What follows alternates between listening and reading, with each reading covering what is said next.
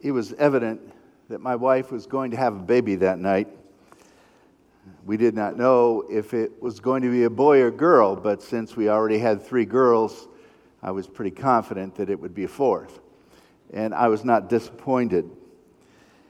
But the surprising thing about the birth that night was its time. Katie Elizabeth came into the world at the stroke of midnight. The doctor turned to me and said, "You choose the date." And so my choices were these: July 6, 1987, or July 7, 1987. And since 7/7/87 was easier to remember, that became her birth date. You rarely get to choose the date after a baby is born. Professor John Ferling wrote in the Smithsonian Magazine several years ago that the historic vote on American independence was taken on July 2nd, not on July 4th. July 4th became the national holiday only by pure accident. It seems that the very first anniversary in 1777 was a time when people were very preoccupied. Congress was too busy prosecuting a war, and even though the young country was a year old, it was still very fragile and weak. But realizing that the anniversary was at hand, they bought themselves 48 hours by planning to celebrate on July 4th.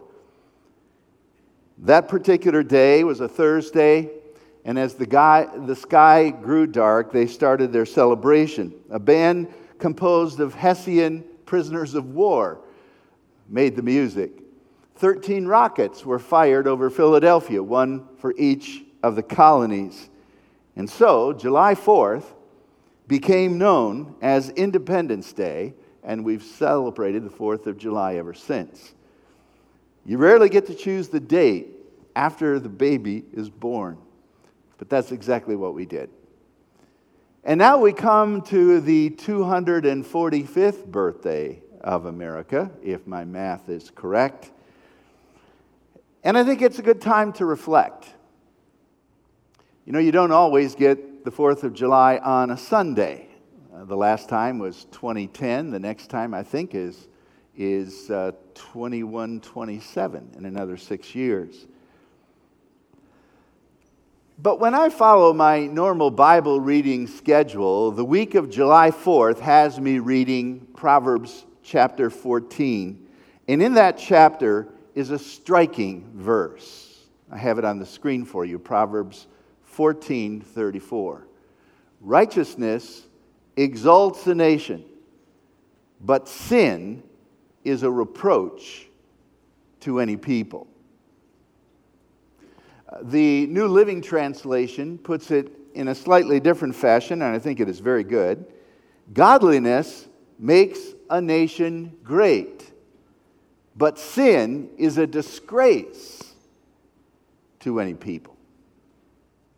And on the birthday of our country, I would like for us today to reflect upon that amazing verse. First of all, it speaks of a great nation. And a nation is great because godliness makes a nation great. Now, this is from God's perspective. You won't read this in the news. But God knows exactly how to form a nation to be stable and prosperous and successful.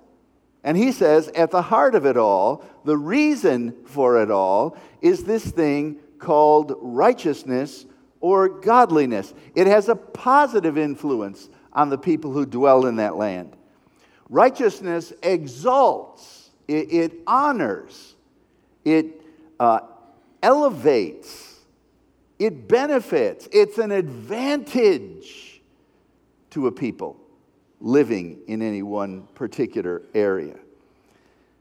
Proverbs 11:11 says, "Through the blessing of the upright, a city is exalted, but by the mouth of the wicked, it is destroyed."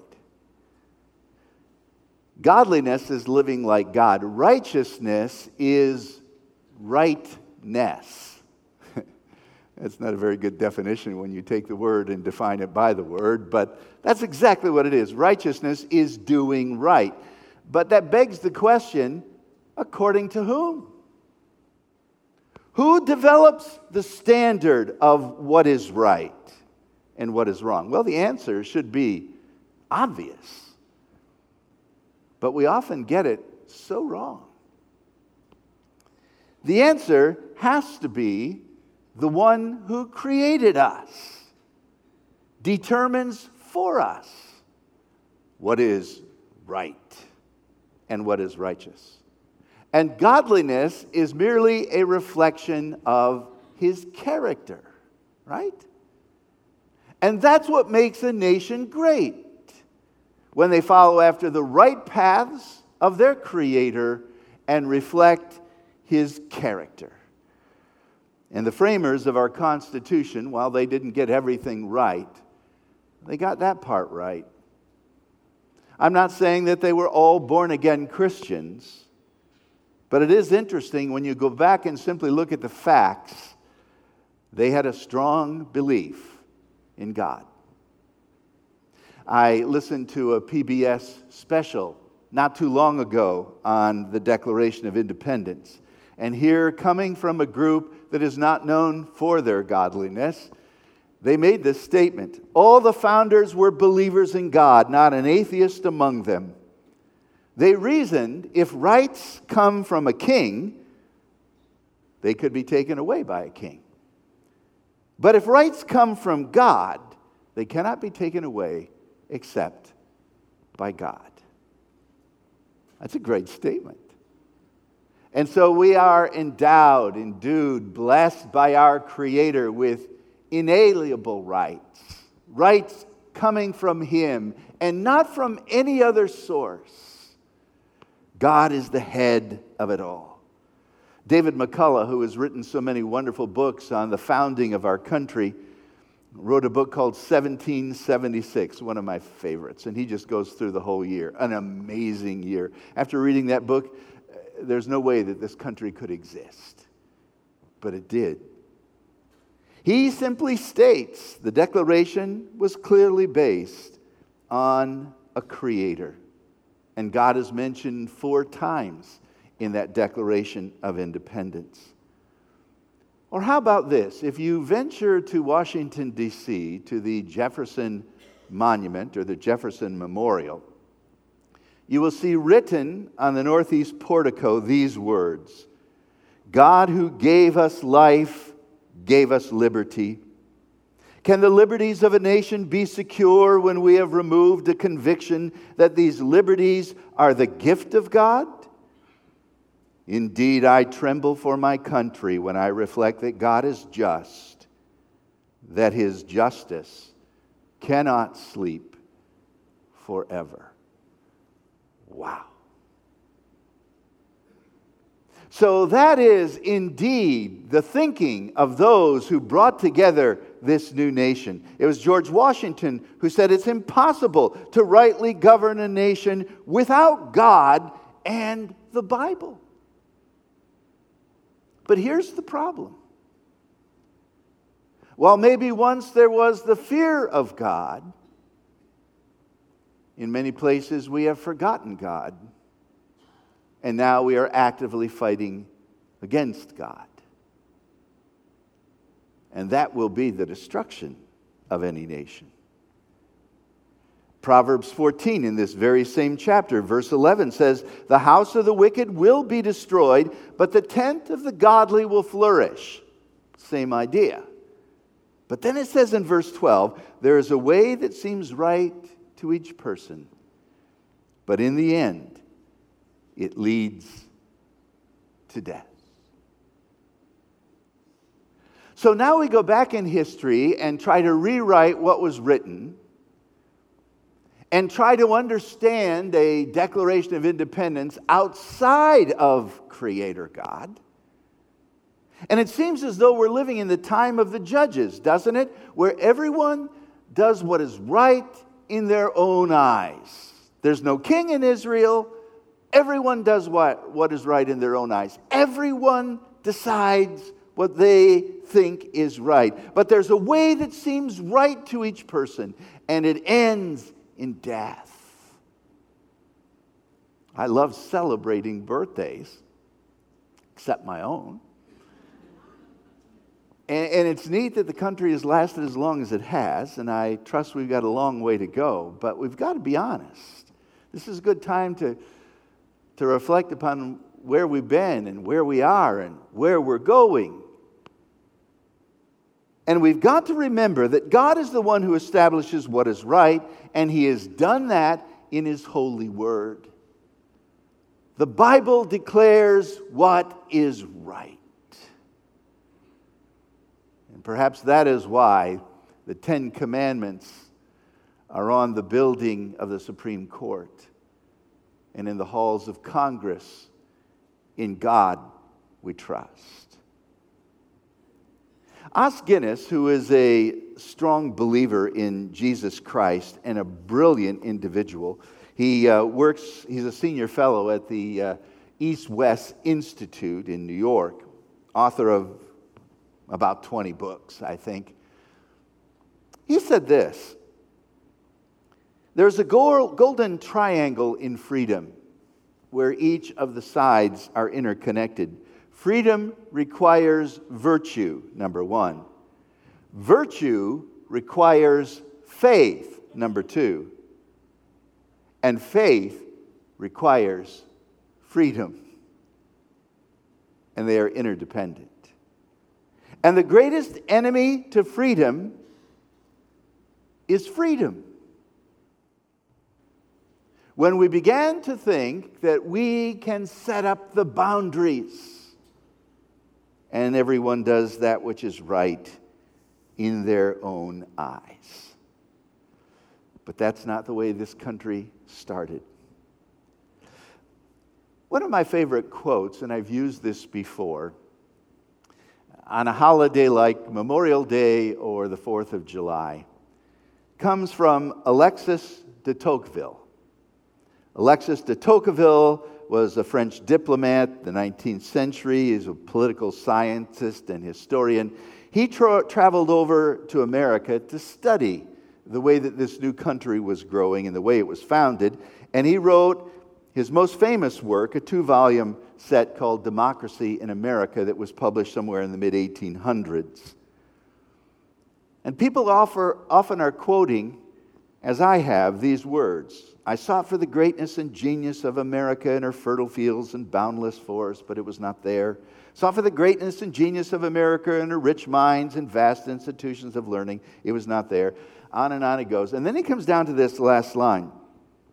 He says, not until I went to the churches of America and saw them aflame with righteousness did I understand the greatness and genius of America. America is great because America is good. When America ceases to be good, America ceases to be great. These lines are uplifting and poetic, but spurious, because Tocqueville never wrote them. Those who have studied all of his writings have not found anything like these quotes. Well, it's something like it. In fact, his book talks a lot about the importance of religion and God, but you just don't have this beautiful quotation. Well, where in the world did it come from? Apparently, a preacher invented it somewhere in the 1940s. Not until I went to the churches and saw them aflame for... I love that quote. Aflame for righteousness. Interestingly enough, in the 1950s, it appeared in the Eisenhower presidential campaign. But they didn't quote de Tocqueville, they quoted a wise philosopher who came to this country.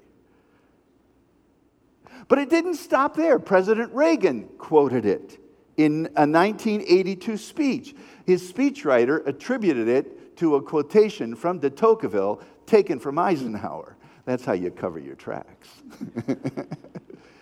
And then he started using it time and time again. It's a great quote. And then in 1994, Bill Clinton used the passage to temper his no speech in Boston. I'm not sure what that is. But Bill Clinton, President Clinton said this, "I believe fundamentally in the common sense and the essential core goodness of the American people. Don't forget that Alexis de Tocqueville said a long time ago that America is great because America is good, and if America ever ceases to be good, she will no longer be great." Now, you say, why are you quoting from all of these presidents a quotation that never existed? Because they wanted it to. Right? They were acknowledging that this is true, even if it didn't come from Alex. It is true. Republican and Democrat alike. If America ceases to be good, America ceases to be great. Problem is, how do you determine what is good, what is righteous, what is godly? It has to be the standard of the Word of God. We have nothing else. And we lose that, and we have lost everything. So who is responsible? Well, the people who make up a nation. Everyone who lives in this land is responsible to do what is right before their Creator. The responsibility falls heavily upon the shoulders of the leaders of our nation, for they have taken upon themselves this task of guiding. David's last words in 2 Samuel emphasize the importance of leadership when he said, "The God of Israel spoke, the rock of Israel said to me, when one rules over the people in righteousness, when he rules in the fear of God, that ruler is like the light of morning at sunrise on a cloudless morning, like the brightness after the rain that brings grass from the earth." Oh, and when a righteous ruler leads, the people rejoice. But when wickedness rules, the people run. So I think it's all the people in the nation who are responsible to make this a great nation by living godly.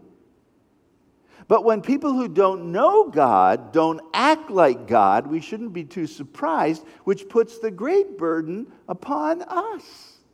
If my people, right, who are called by my name, will humble themselves and pray and seek my face and turn from their wicked ways, that's the way to bless the land. It is no guarantee that America will totally recover, but it is its only hope. The good news of Christ that is not just proclaimed from a believer's life, but proclaimed from a godly life, that is the only hope for America. Remember in Genesis chapter 18 when Abraham was met by 3 friends who were going to destroy Sodom and Gomorrah, and Abraham, because he had his nephew Lot in town, pleaded with the angels? How about if there's 50 righteous? Will you destroy the city? No. How about 40? No. How about 30, 20, 10? No, no, no. And if that story proves anything, it highlights the fact that righteous people can defer judgment, at least for a time. I have no idea what God's plans are for America, except I agree with Jefferson. I fear for our country because God is a just God, and His justice will not sleep forever. So, 1 Timothy chapter 4, what do?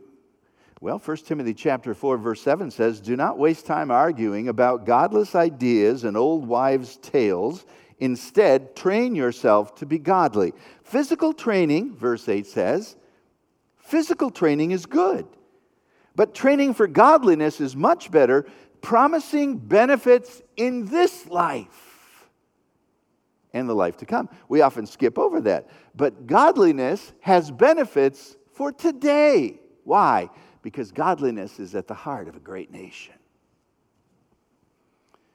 Not only does it have benefits for this life, but for the life to come. Os Guinness said that 86% of Americans claim either to be Christian or Jewish. And yet the agenda of America is driven by 2 or 3% of the people. And it's often because the godly are not living so that they lose their voice. Well, that's the first part of this striking verse. But notice the second part. Godliness makes a nation great, but here's the second part. Sin is a disgrace to any people. So you've got a great nation, and now you've got a great disgrace. There's a scandal going on among human beings, and it's called rebellion against their perfect Creator. And the word for rebellion is sin. If righteousness elevates, then sin takes us down. It is shame and dishonor and degradation. Sin brings ruin and misery and death. Why, if something like that were threatening your children, ruin, misery, and death, would you not step in? And that's what sin threatens to do to an entire nation. Sin comes back to bite you, as good as it looks. Who's responsible? Well, for all have sinned and come short of the glory of God. So in a general sense, it's everyone.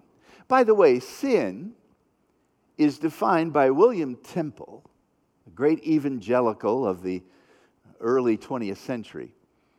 Sin is selfishness. I don't think I've seen a better definition. Sin is selfishness. I want to do what I want to do. There's a way that seems right unto a man, but the end thereof, those are the ways of death. Sin is selfishness.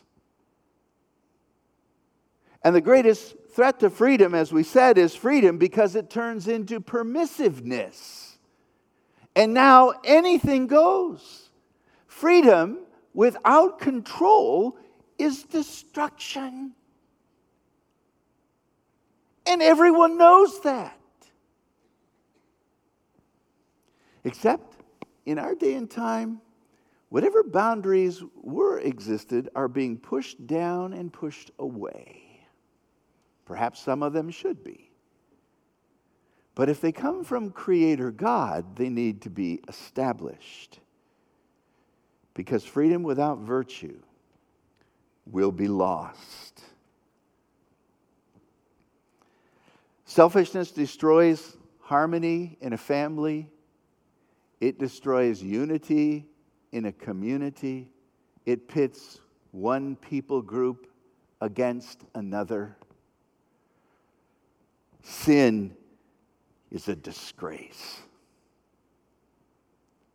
It doesn't make any difference what nation. Sin is a disgrace to any people in any place on planet Earth. And we have a tendency over the years to develop ways to live life to the place where we approve sin, where we embrace it. We don't call it sin. We call it something else.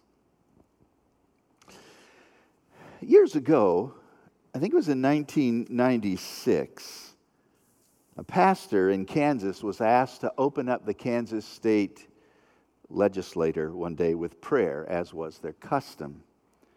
And Joe Wright prayed this prayer. I'll not pray it all, but he stood up and said, Heavenly Father, we come before you today to ask your forgiveness and seek your direction and guidance. We know your word says, woe to those who call evil good. And that's exactly what we've done. We've lost our spiritual equilibrium. We've inverted our values. We confess that we've ridiculed the absolute truth of your word in the name of moral pluralism. We've worshipped other gods and called it multiculturalism. We've endorsed perversion and called it an alternative lifestyle. We've exploited the poor and called it a lottery. We've neglected the needy and called it self-preservation. In the name of choice, we've killed the unborn, and then in the name of right to life, we've killed the abortionists. We've neglected to discipline our children and called it building esteem. We've coveted our neighbor's possessions and called it taxes. We've polluted the air with pornography and profanity and called it freedom of expression. We've ridiculed the time-honored values of our forefathers and called it enlightenment. Search us, O God, and know our hearts today. And he kind of concluded that prayer. Well, during that prayer, several legislators got up and walked out. Paul Harvey read it on his radio broadcast, and it became a thing, right? But I was interested to see the take on it from one individual, Terry Mattingly, who is a syndicated religion columnist back in the day, and he explained it perhaps in the best way when he said, the easy answer is that Joe Wright read a prayer about sin.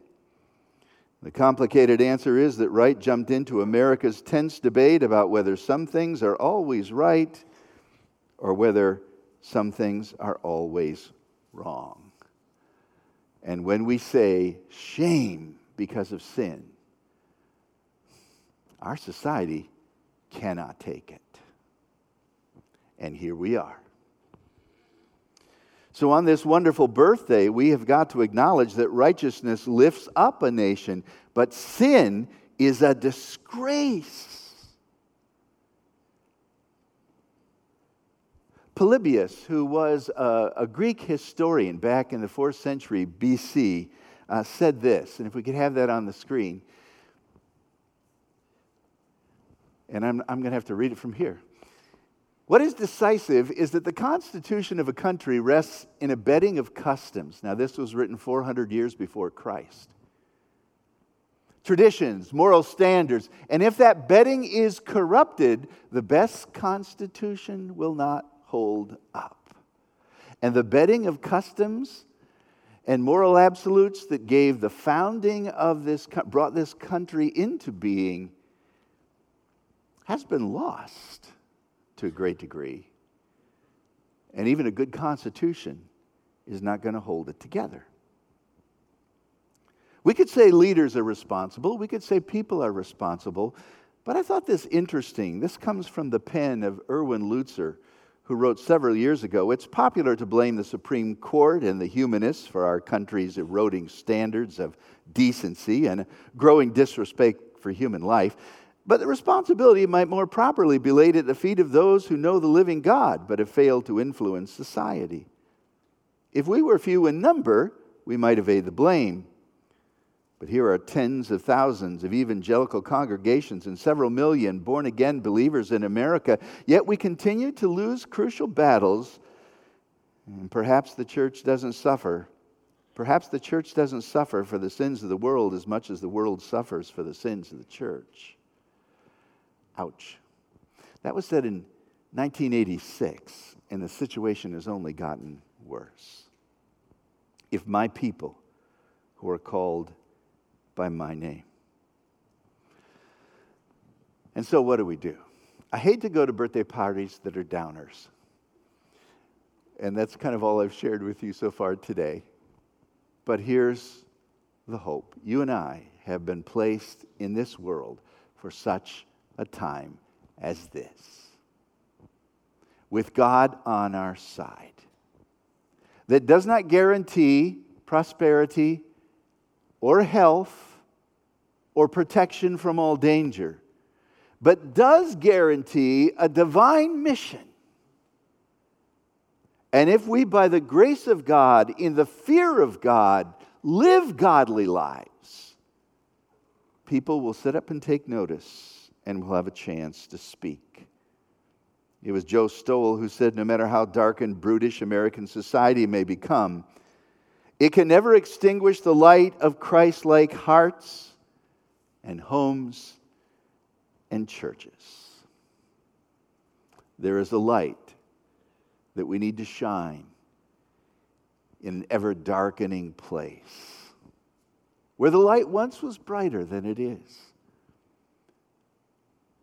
We need to acknowledge that America has some problems. In that wonderful song, America, America, God mend thy every flaw. And that should be our prayer. Sin has brought shame to our country, and it's time for us to humble ourselves before the mighty hand of God, that He may lift us up in due time. So what do? Live a godly life, 1 Timothy 4. Train yourself to be godly. Live a godly life. You're an oasis in the midst of a desert. Number 2, pray for your leaders. Pastor Doug read this passage a moment ago from 1 Timothy 2. I urge you, first of all, to pray for everybody, says the New Living Translation. Ask God to help them, intercede on their behalf, and give thanks for them. Verse 2, pray this same way for kings and all who are in authority, so that we can live peaceful and quiet lives marked by godliness and dignity.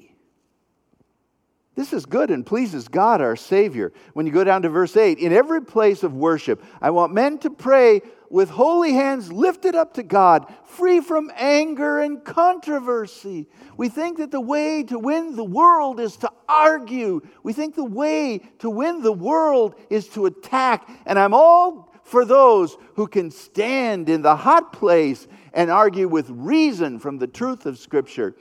But our only hope is godly lives empowered by the Spirit of God, proclaiming the message of Christ.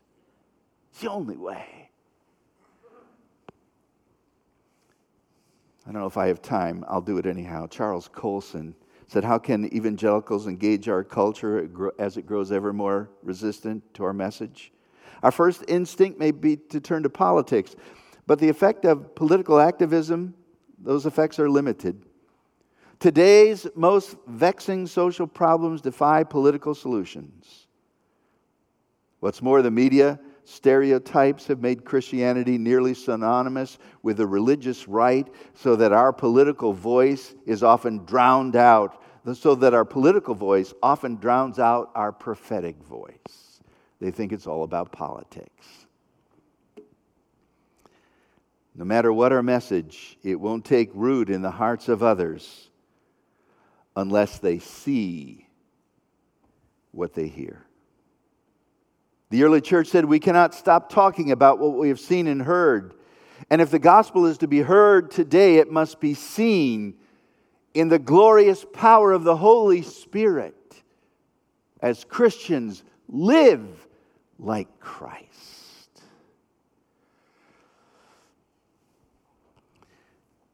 John Wycliffe was the one who translated the Bible into English, first translation, back in the 1300s. He was distraught that the Bible used in the pulpit was not the language of the people, that the good news of Christ being proclaimed was coming from a dead language. So he put out to translate it into the common English tongue. He did it against all kinds of verbal and physical abuse. It was a mammoth undertaking, but Wycliffe did not stop until the translation was finished in 1382.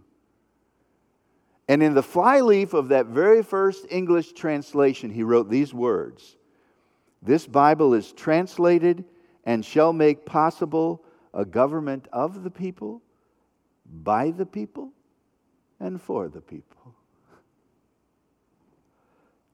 We've forgotten where that's come from.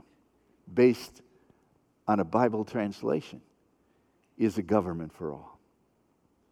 Little did Wycliffe realize that 530 years later, a lean, weary president leading a broken nation in the midst of a civil war would borrow those inspiring words. And on a bleak November day at Gettysburg, the blood-drenched fields of Gettysburg, Abraham Lincoln said,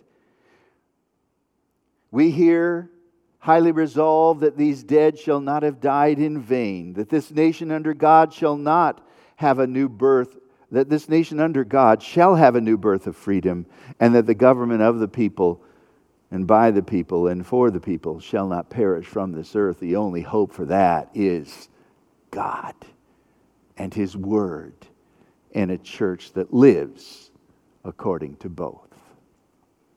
Let's pray. Lord, it is exciting to have an impossible challenge, because when it is done, you get all the glory. There's nothing we can say that can change the situation, except, Lord, send your Spirit in the midst of our hearts that we may affect our world today. America, America, God shed His grace on thee. May we be blessed with righteousness from sea to shining sea. O Lord, I pray, on this eventful day, turn our hearts to you. In Jesus' name, amen.